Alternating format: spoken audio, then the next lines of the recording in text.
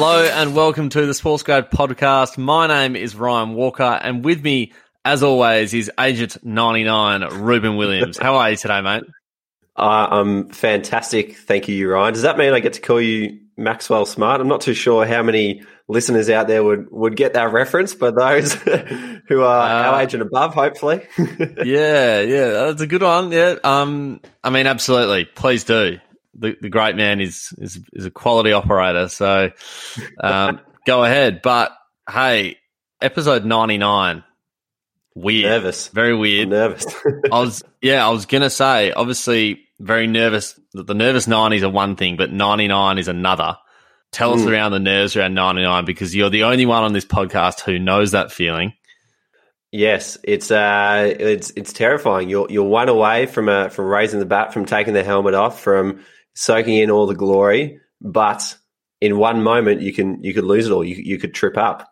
So it's a cautious time, but an exciting time nonetheless. And we've been chatting, Ryan. We've been putting some plans in place for episode 100. So fingers crossed we get there, because it's going to be an absolute beauty. So definitely one to look forward to.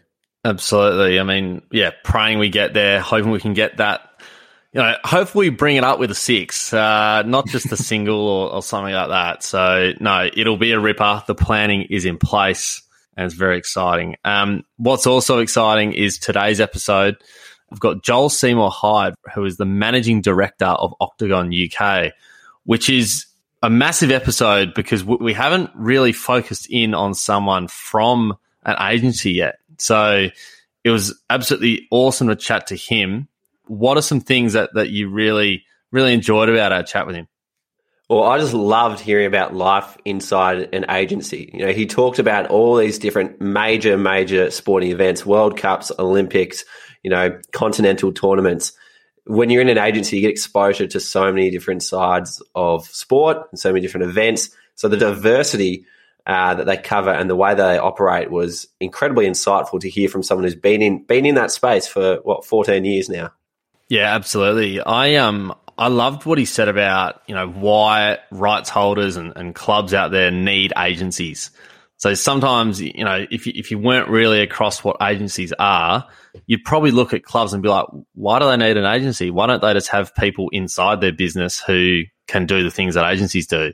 And he puts it really, really well and pretty crystal clear as to why agencies are so important. So that was really cool to listen to that one.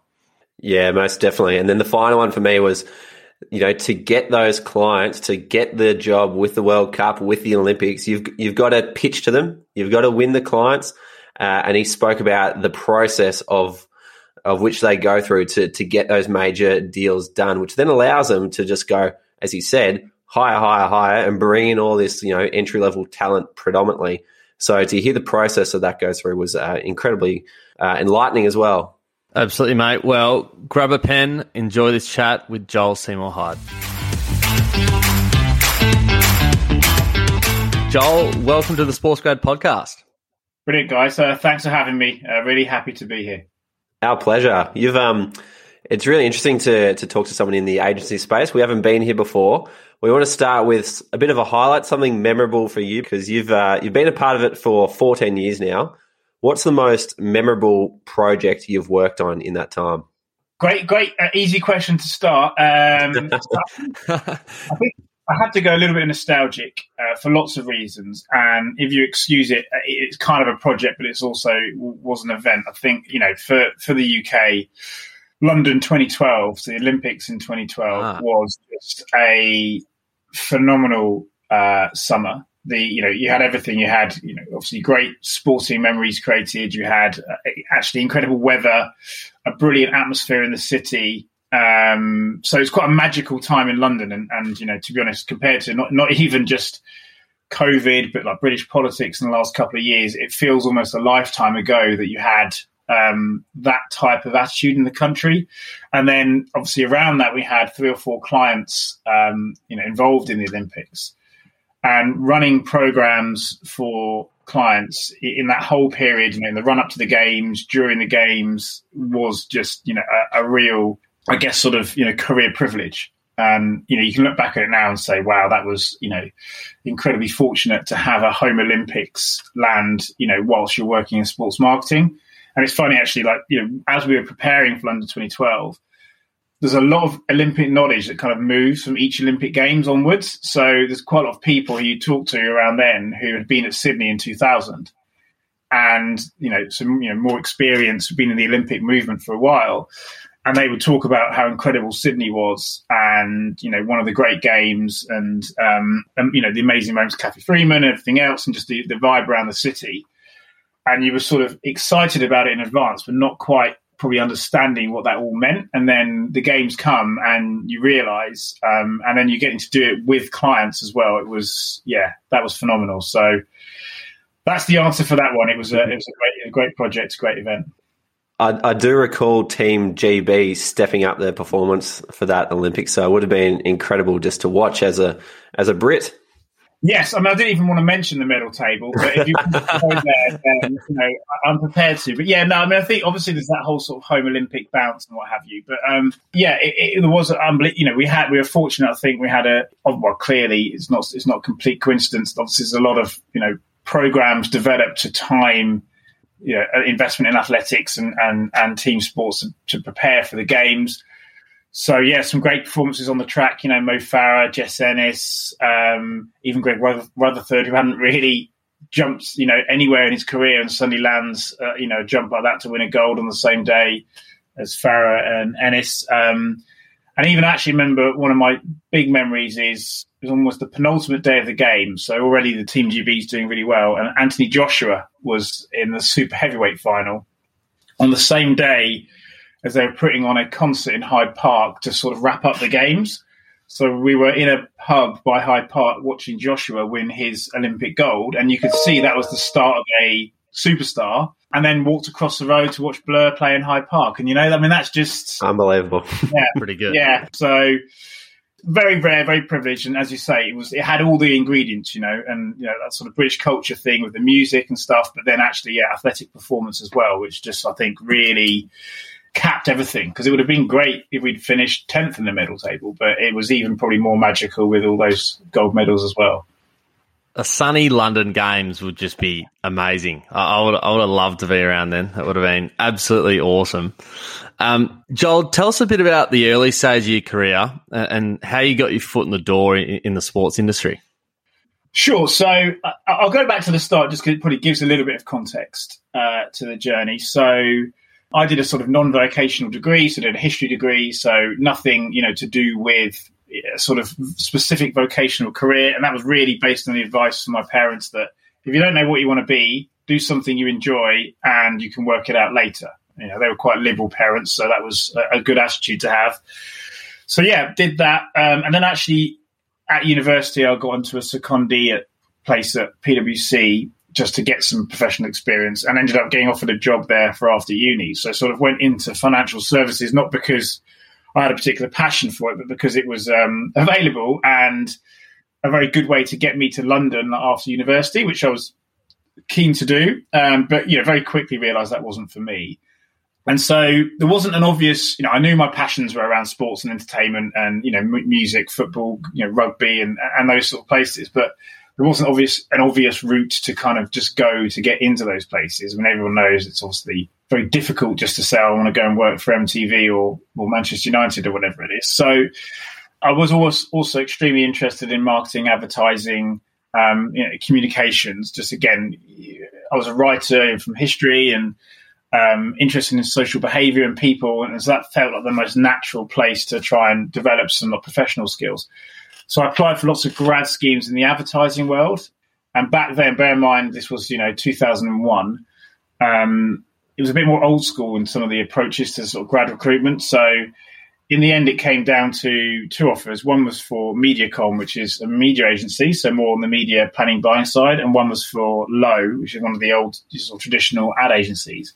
And MediaCom were offering me a, grad role. Lowe, in true old school advertising agency fashion, were offering a unpaid internship for 12 weeks for, I think, 10 people, of which 5 would make the cut to have grad roles. So it was a sort of advertising Hunger Games and not being paid for it, which, although it was an amazing agency and still produces amazing work, I had rent to pay in London, so that was not really an option. So yeah, went for the MediaCom route. And really, I mean, it was great. That was where I got all of my sort of grounding, professionally in terms of, I did my IPA, which is like Institute of Practitioners in Advertising qualifications, learned a lot about media planning, buying and media strategy. And then after about 5 years, I was starting, I think classic mid-20s itch to think a bit more about what's going to make me sort of get up and be excited about the work I'm creating and what I'm creating it for, rather than just the process of the work I'm doing. And I kind of got my head set on I want to work more in the sports and entertainment world, rather than necessarily just go and work for another media agency, which would kind of be doing the same job, maybe for a little bit more money because you're moving around. And yeah, after a while, eventually it was just, I'd been speaking to a few recruiters about media agency roles, just to hear what was out there. And then one of them said, based on what you said before, I think I found an interesting job for you. It's at Octagon. They're a sports and entertainment agency. Do you want to have a look at it? And yeah, and that was it. Went across. So it wasn't a direct from grad leap into sports. It was a bit more of a kind of graft on the way. So I guess it took about 5 years from graduating. But that allowed me to kind of move into a sort of a strategy manager job at Octagon. And then the sort of career in sports took off from there. Beautiful. It sounds like you had all that early experience in the agency advertising space. You would have had exposure to the other side of sport, being the clubs, the leagues, the governing bodies. Was there ever a temptation to swap sides? And if not, what kind of led you down the agency side? I think, to be honest, when I was, obviously, because I started in the media agency side, if you go that route, you're not really as aware of that whole ecosystem. When you work in the media agency side, you're effectively, your partners are media owners. So it's more like TV stations, radio stations, newspapers, magazines. Again, I'm going back 20 years, so there wasn't really amazing to think about. Really, there wasn't a Facebook, there wasn't social, so it was a slightly different media landscape. So yeah, your ecosystem you thought about was more that way. So I think when I was thinking about jobs in sport, I just instinctively was thinking about probably the agency route being the route in and working from there and going there. And then if you wanted to have an end game of working for a sports club, it would probably be via getting your experience somewhere else first. So, for my sins, I'm a Reading fan, which is a team in the Championship. So I guess my friends would always tease me that, you just want to be the Reading CEO when you grow up. That's like you're not going to play for them, so you can run them instead. And so even if you think about that as a sort of off the cuff life ambition, for me it would always be, well, I'm not going to just go straight from MediaCom or wherever it is into a governing body club. It's going to be via my agency and business experience that I build up. I think obviously now, there are much more opportunities to enter directly into the sports ecosystem at a junior level than there probably would have been 20 years ago, for sure. Just the maturity of rights holders, of clubs, of federations, the type of roles they need just lend themselves much more to junior recruitment. But again, if you imagine now, a decent sized rights holder probably has a genuine social department, in terms of like social media, digital website. That effectively did not exist. And a lot of those roles obviously suit more junior entry level staff in any case. So there's just a whole setup of these organisations that now exist that didn't then. So I think that has changed significantly. I definitely noticed that maturity during my time at Cricket Australia, because I remember when I joined, if you looked around at some of the roles, it was kind of like, we need this to be done, so let's create a role from it. And through like different restructures in different departments over time, you could see how they were trying to change things so that there was like a clear career trajectory for people to follow along, so that people could start at a lower level and see a way that they could progress. Whereas before it was kind of a bit horses for courses. So yeah, having been on the inside of a rights holder, I can definitely kind of vouch for that maturity coming through. Joel, for those who are listening and aren't aware, obviously we mentioned at the start, we've never had someone from an agency on before. So can you tell us a bit about the nature of agencies and how they operate compared to a club or a governing body? Sure. And again, probably good to start with, I'll just describe a bit about what Octagon is now, because obviously there's lots of different types of agencies, and I think it's good to contextualise. So Octagon, from a heritage point of view, would have been described as a sponsorship, a global sponsorship agency, or sports marketing agency, or sports and entertainment agency. Now that's the sort of territory that you traditionally associate with us. I think probably what's important is to just take a moment to explain how we've slightly evolved in the last 5 years. So we would now describe ourselves as a creative agency with a specialism in sports and entertainment. And that's an important distinction because it's created a lot more, I guess, range of type of work, type of role, type of thing we do as an agency. And it makes us quite unique. So effectively, it means that we're doing a lot of the work and having a lot of the skill sets you'd expect to see in a traditional creative agency, but we also combine that with all the sort of skill sets and experience you'd expect to find in a big sponsorship agency. So that's probably important context. And then in the end, an agency is defined by its clients and its people, and its culture. They are the components. So if you don't have the clients, you can't make any money and you can't grow. But if you don't have brilliant people delivering work for those clients, you're not going to keep them in any case. And then the thing that keeps the people there is, the work you're doing, the type of work you can create for your clients, and the culture you have as an agency to work together and enjoy each other's company. And so that, those are the three component parts. And I think that is one of the biggest single differences between agency and rights holder. Is an agency's job is to create brilliant work for its clients. A rights holder's job is, in the end, it's to deliver on the field. And I think that there's lots of stuff that goes into rights holders now, and lots of other things that are massively important. But in the end, that on-field performance is the crux of what rights holders are about. Probably combined with, depending on their responsibilities, grassroots and development of the sport. So I'll come back to that in a sec. So from an agency point of view, I think what it means is, again, like rights, so lots of departments, but our departments are really focused around sort of client service and then delivery in different forms. So it could be creative, planning, hospitality, events, PR, social, and they will all be different teams.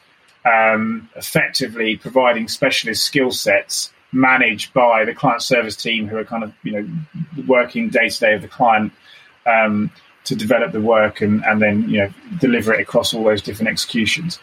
So typically the culture is, obviously, it sounds cliche, but it's true. It's fast paced, it's quite intense, it's quite young, in terms of profile, but also I think just sort of attitude and energy levels. And no 2 days are the same, because you have clients across all different sports and different seasons they work to, different timings, different campaigns they're working on. There's less of that sort of sense of like there's a pinnacle event coming. It's much more just the stuff going on across the business all the time. But yeah, ultimately, as I say, I think that sense of clients being who you're delivering work for, and your people being your product, because if your product's not working, you'll never deliver the performance, is the unique piece of the agency world. And I guess on the rights holder side, I think the two big differences, and this depends on type of rights holder. So if you're a professional team, the ambition is to deliver a winning team on the field, and everything around it is fundamentally aimed on that focus. And of course, we've seen stuff recently. There's people in the business who will be trying to grow it through, lots of different ways and build fans in different countries or whatever it may be. But on the field is still, there's a deference to the on the field, whether it's how the players are treated or how much they're paid. They are the sort of clear stars, and that's quite different. Then if you're a federation, you have the double challenge, I think, of not only that deference to your on-field performance, but also that responsibility to the game as a whole in your market and growing it. So, you typically would see a rights holder talk about, the on-field and the grassroots. And in the end, everything they do, commercially otherwise, is again to kind of, support those two factions. So the FA is a good example in the UK, where it's a non-for-profit, has high revenues because of broadcast and the size of the country and population interest in football and everything else. But in the end, if you look at their KPIs, number one will be win a World Cup or win a Euros, win a tournament. I think they actually just released a new manifesto, and that was point number one. But then point number two will be, grow the game across all parts of society. So at the moment, obviously, there's big focus on, gender balance and getting more people from different backgrounds into sport and giving them access and facilities. And that's going to be the other key driver of federation. So it's quite, it is those big, I guess, sort of lofty strategic goals that are very different between an agency and a rights holder ultimately will mean the sort of dynamic of what's important in the business and how it operates will also be quite different. So how come rights holders can't do that work for themselves? And how come sponsors can't do that work for themselves either if they're trying to work together? I've been asked that many times, so it's certainly not a done question. So, the answer is some clients do. They will try not use agencies. And it depends, on what the client's trying to achieve. So in the end, it would be I think the simplest way to think about it would be, most clients don't try and produce their advertising themselves. They use advertising agencies. And they use advertising agencies because they do not employ the skill set in-house it's not their specialism to create advertising work. Their specialism is to make amazing pet food or sell amazing financial service products or, whatever it is. That's their specialism. So trying to create advertising work internally, when also there's lots of other reasons around, like, creative ambition and, sort of talking in an echo chamber because you're internal. You need somebody external to come and say, no, this is what you're about. This is what's happening in the market. This is what people are doing. This is what we're seeing. This is how you change your business. People accept that as the model. It's exactly the same in the sports world in a number of ways. So firstly, a lot of work we do is now creating campaign work for clients who sponsored events. So if Hotels.com and Expedia sponsor the Champions League, they will want to produce TVCs and social content and executional ideas around those sponsorships, and we will create that work for them. Exactly the same as advertising agency. And then you get to experiential. And again, a client is not going to have in-house an experiential delivery department because why would they? They make, they're a bank or they're a pet food company or they're sell deodorant. So why would they employ as salaried staff experiential teams? It's not logical. So again, they're going to outsource that to a specialist agency who knows how to operate in that space. And obviously, when it's in our world, we know how to operate within the rights holder ecosystem. And then there's also just a time thing of, they have a day job. Often sponsorships come on top of the day job and they don't have the time or experience of liaising and negotiating day to day with rights holders about getting things away. So ticket management, asset management, approvals, all of these kind of nuts and bolts sponsorship things, which are not necessarily the most glamorous, but are massively important. Again, a lot of clients won't be set up to deal with that. Now, some are. And what you tend to find is the clients that actually probably, I don't mean this disrespectfully, but it's just how it plays out, who have less ambition creatively to execute campaign work for their sponsorships and really just want the sort of brand awareness and tickets and assets, those clients are more likely to try and do it in-house because all they really need is like a smaller team who can service asset management requests and approvals. And if they're not going into the campaign, creative, experiential, on-site delivery world, they might be able to handle that themselves. But any clients with a bit more ambition will tend to use an agency. And then on the rights holder side, again, same trend. Like lots of rights holders are building out effectively what you'd call partnership service teams. And lots of rights holders will say to clients, you don't really need an agency to do that. We can do that for you. And obviously, there's lots of reasons why they want to do that. I mean, for one, it gives them more control and they can try and guide it, because sometimes agencies can be a pain because agencies are pushing for new ideas and, pushing the boundaries, and also know, because of things they've done with other rights holders, what can and can't be done, what's possible. And that can be quite, annoying to a rights holder. But ultimately, rights holders have become very good now at branding themselves and marketing themselves and producing campaigns to talk about themselves. And that's fine because they understand their sport and their fans intrinsically. But that doesn't translate to being able to build campaigns for their clients. And it's a little bit of a conflict of interests. And a rights holder is not going to be inclined to push the creative boundaries and limits of what can and can't be done for its own sponsors, because it's making, almost too much work for itself. So again, it's a trend and it will happen on some occasion, but my personal view, and I may be biased, is it doesn't create the best work. So it's like sponsors come along and they've bought a brand new Ferrari, but they just need someone to show them how to get the most out of the Ferrari. Brilliant, Ruben. No, thank you. Just came up with that one. Yeah, no, just off the tongue. Joel, are there many entry-level opportunities in agencies? And what does the internal trajectory look like for an agency such as Octagon?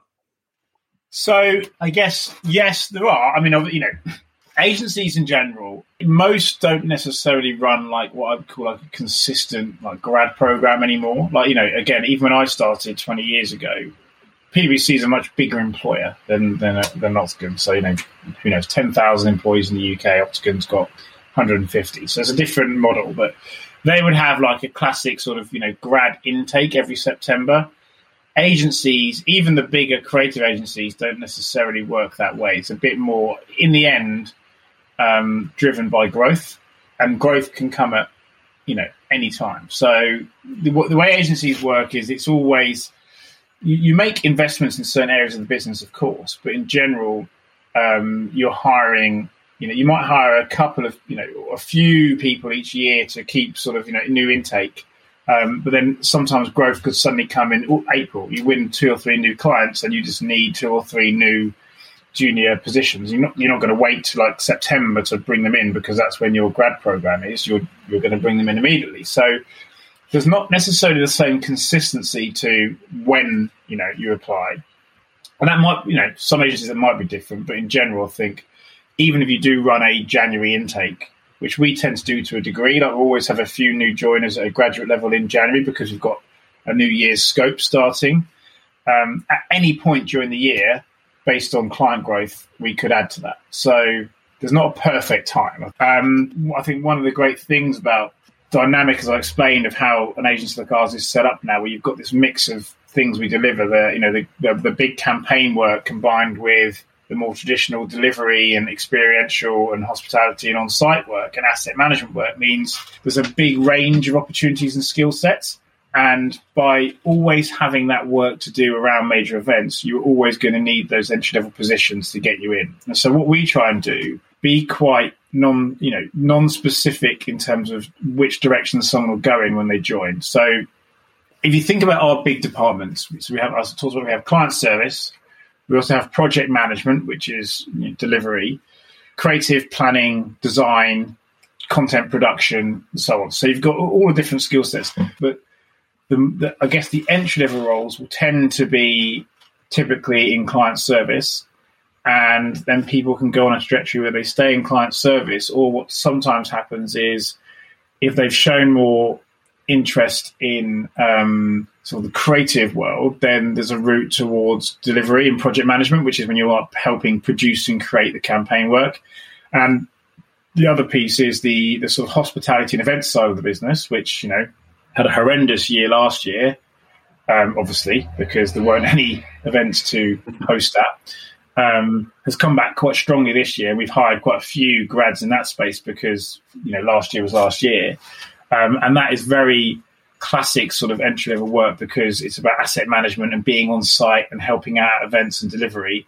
And again, that might not necessarily be the route someone wants to take for the whole career, but it's a great way into the industry. It's a great way to build exposure, and it's a great way to understand the kind of dynamics of an agency and start to see where you fit. So we're very big on, not sort of pigeonholing people into like linear routes. So we want to encourage movement around. We've actually just had a couple of senior account execs move into project management roles, which is sort of exactly what you want to see happening as a business. So yeah, there's certainly probably more traditional places to enter, but I'd say it's probably, there's less entry into, say, the creative team, because again, we would tend to hire creative duo who've come out of an art school and had a couple of placements at agencies, and then they would come in. So that's almost like a whole different route in, but that does exist as well now. So if there's anyone listening who is a creative and is thinking they have to go and try and work for Saatchi's or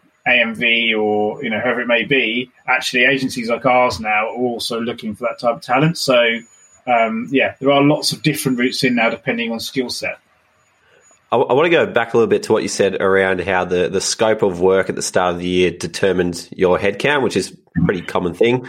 Yeah. But I think one thing that people might not consider when they're thinking about jobs in sport is that how the jobs available in sport increase outside of just a tournament that's in town.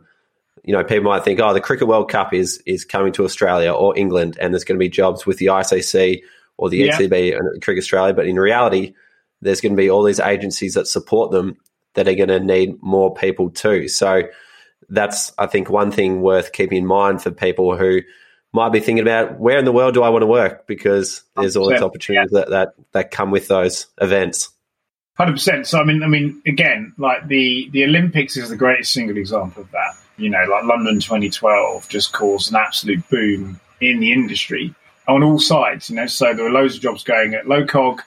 There were jobs going at all the sponsors, or, had lots of domestic sponsors. So you had this whole domestic sponsorship program where, every sort of effectively British-based company, BP, BA, et cetera, was lining up to sponsor it. So huge investment. All that sponsorship investment then leads to agencies having more clients, which leads to them needing more people. So London 2012 was the absolute peak of that. We actually, as an agency, have always done very well around World Cups. So we've grown offices quite significantly around that. So Brazil in 2014, Brazil had an Olympics and a World Cup back to back.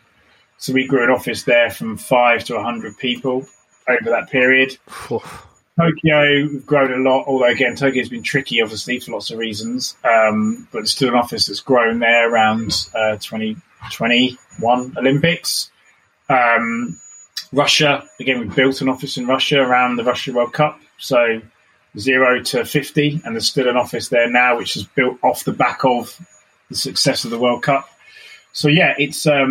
you can certainly map the the mega events, as I'd call them, which is really World Cups and Olympics. And then you've got the next tier, which would be like Rugby World Cup, Cricket World Cup, and piggyback off those for sure. But those mega events 100% drive that. And yeah, it's because it's the whole ecosystem is impacted. Effectively, the trajectory is you get a rights holder who then needs to scale up to deliver a tournament in that market.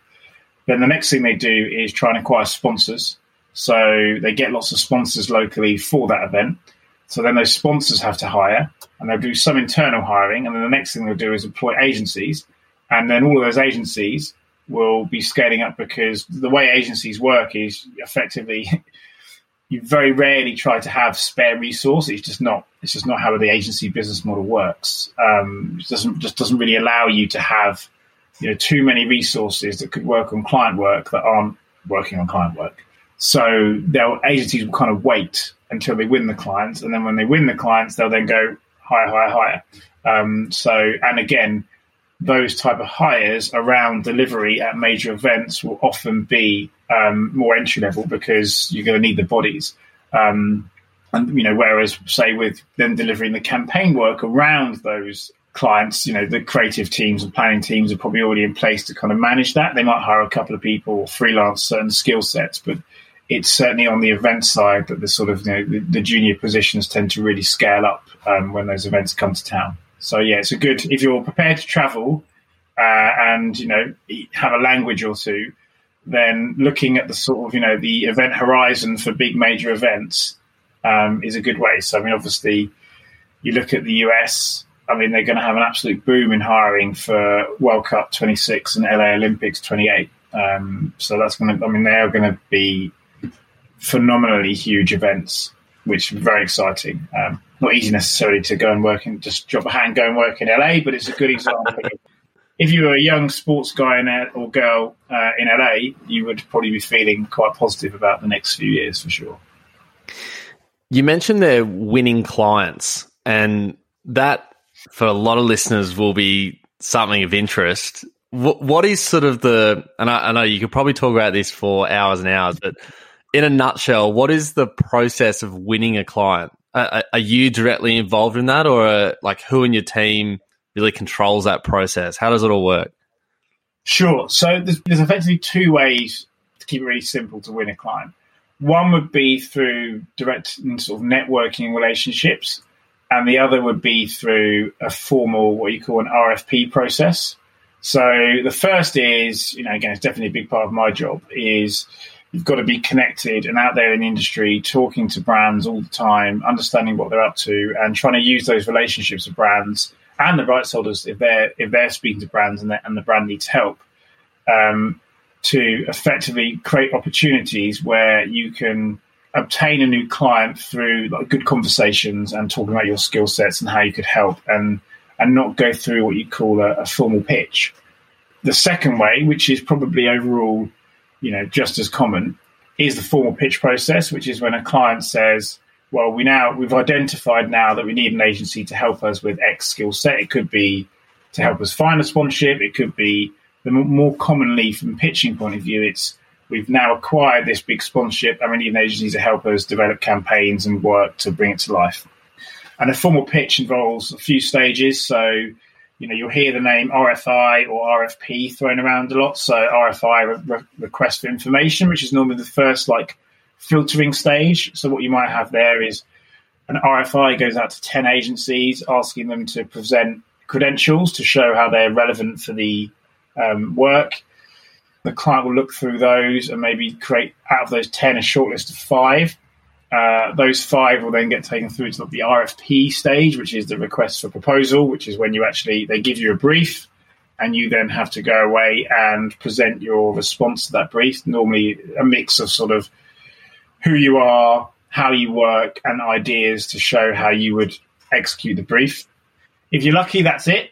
If you're unlucky, there might be another stage of a final 2 where the best 2 agencies thus far then get to, refine and adapt their work based on feedback from the client, represent that work, and then hopefully have a winner. But before you're announced as a winner, there's probably also normally a financial discussion as well to kind of agree on terms. So it's a pretty brutal process. It's very loaded on the client's favour, which is obviously a cause of consternation many times for agencies. But no one's come up with a perfect better model thus far. So unfortunately, we keep still doing. We still keep on doing it, and probably will for some time because it is the model that everyone's familiar with. But yeah, it's a real high and low thing. I always talk about there's a sort of pitch roller coaster, which is there's a big adrenaline at the start, like we've got this new opportunity, we get the team together, we start working, the late nights start happening. Then normally about sort of 4 days before the pitch, there's a massive crash of, oh my God, these ideas are terrible, this is going to be a disaster, we haven't got enough time, what are we going to do? And you sort of hit the bottom of the roller coaster. And then there's this sort of collective energy, everyone comes together. Again, there's probably a few more late nights and you get it all in place. And then you have the pitch, which is a big adrenaline surge. You come out of the pitch, feel amazing. There's a good energy because you nailed it. And then there's this very strange sort of period of silence when not much happens afterwards and you're desperate for feedback. And typically the general rule of thumb is the longer you don't hear, the worse the news is going to be. What you always want is reasonably quick questions back, whether it's technical ones about what you wrote or it's financial ones.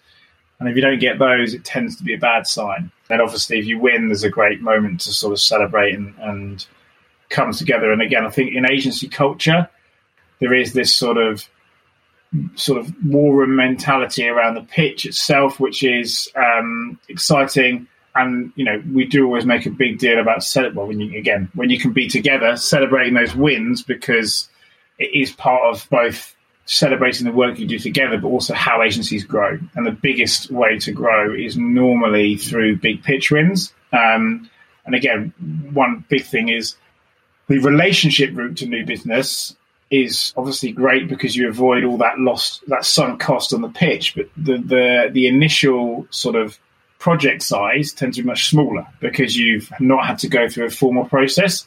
So what you tend to do if you go for the relationship route is a first smaller project and then try and organically build it into a big size client.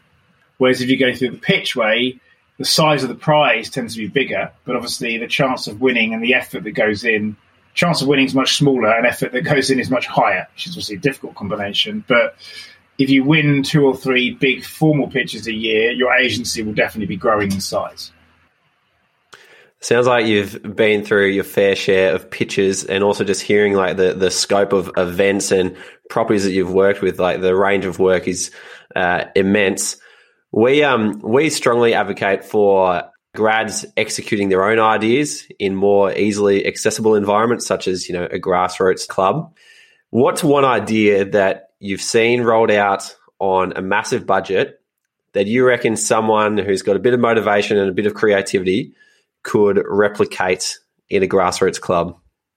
Yeah, it's a very good question. I think for me, like probably in grassroots, there's 2 big areas which I think are really interesting. One is about facilities and one is about profile of person, and they're both things I think we're really passionate about. So, we've seen some really nice campaigns over the years. So Budweiser did a really good one called Club Futures, which was about helping the local clubs improve their facilities to then, give them a better chance to go up the football pyramid.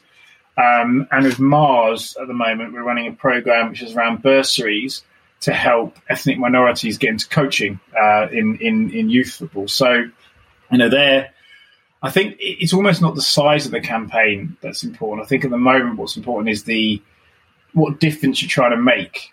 And that's when you get the motivation and energy and excitement, because you can have kind of fun grassroots campaigns. But actually, I think at the moment, more than ever, if I was going to pick one area, it is about the diversity point. I didn't really touch on it on our recruitment, but it's a massive thing that we have to be more focused on and more responsible for at the moment. Our industry isn't necessarily got a history as being the most diverse employer, and we're really focused on addressing that at the moment and try to ensure we get a much more diverse candidate base for anything we look to hire for. But then that equally applies to, grassroots and rights holders, that, the way these sports will be a success and grow and actually, add value to society is by reaching a wider base of people. So I think, if someone has a responsibility at a grassroots level, trying to encourage a more diverse mix of participants is massive. So I'm actually a coach of an under-8s rugby team here in the UK, mainly because my son plays for them. So, that squeezed me into the coaching roster. But, even at under-8s, we have an issue with, we're in South London, so actually we've got a reasonably good sort of ethnicity diversity to the team, but gender's obviously already fallen off a cliff. I think when we started coaching under-6s, there was quite a good number of girls playing, but it's really decreased by under-8s, and that's something we're again, it's voluntary, we don't get paid for it, but we're proactively trying to address that as a sort of grassroots area that needs some focus, because it's such a good sport and has so many benefits, physically and mentally, and it doesn't need to be a boys' sport at that age at all. You can have mixed games for sure, so we're working quite hard on that. So yeah, I think I would always just think about it from the perspective of think about the wider social benefit, and there's little things you can do that can really, make those, clubs or facilities work better. Awesome, Joel. Well, we might leave it there, but thank you so much for spending tonight, or I think it's the day there at the moment, just hearing about life inside Octagon and, from someone as experienced as you has been absolutely awesome. Especially, I loved your discussion there about how to win the client. It was perfectly put in a nutshell. I feel like we could have spoken for a few hours on that, but thank you so much for joining us, and good luck to Reading next season in the Championship. as usual, we will need it. So thank you.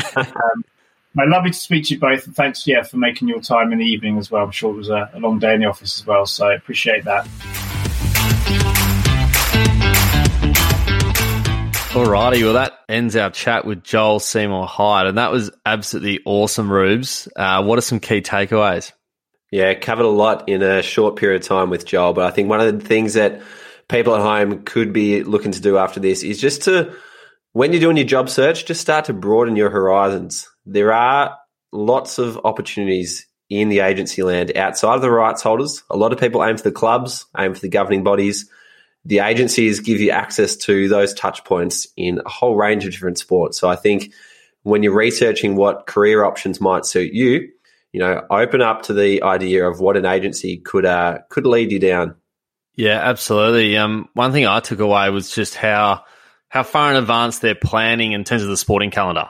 So, if I'm someone out there, I'm like, well, say in 2 years' time, I'm probably graduating uni, I'll be looking for an entry-level job. Where are all the big sporting events going to be at this point? Or if you don't want to move global or you don't want to look at that, think about what's in Australia in the next few years or next few months or whatever it is. Because as you just said there, Rubes, like the events and where they are will automatically bring in a lot of organisations around sport. It's not just, I don't know what you think, maybe like international soccer tournament. It's not just the FFA who are needing people.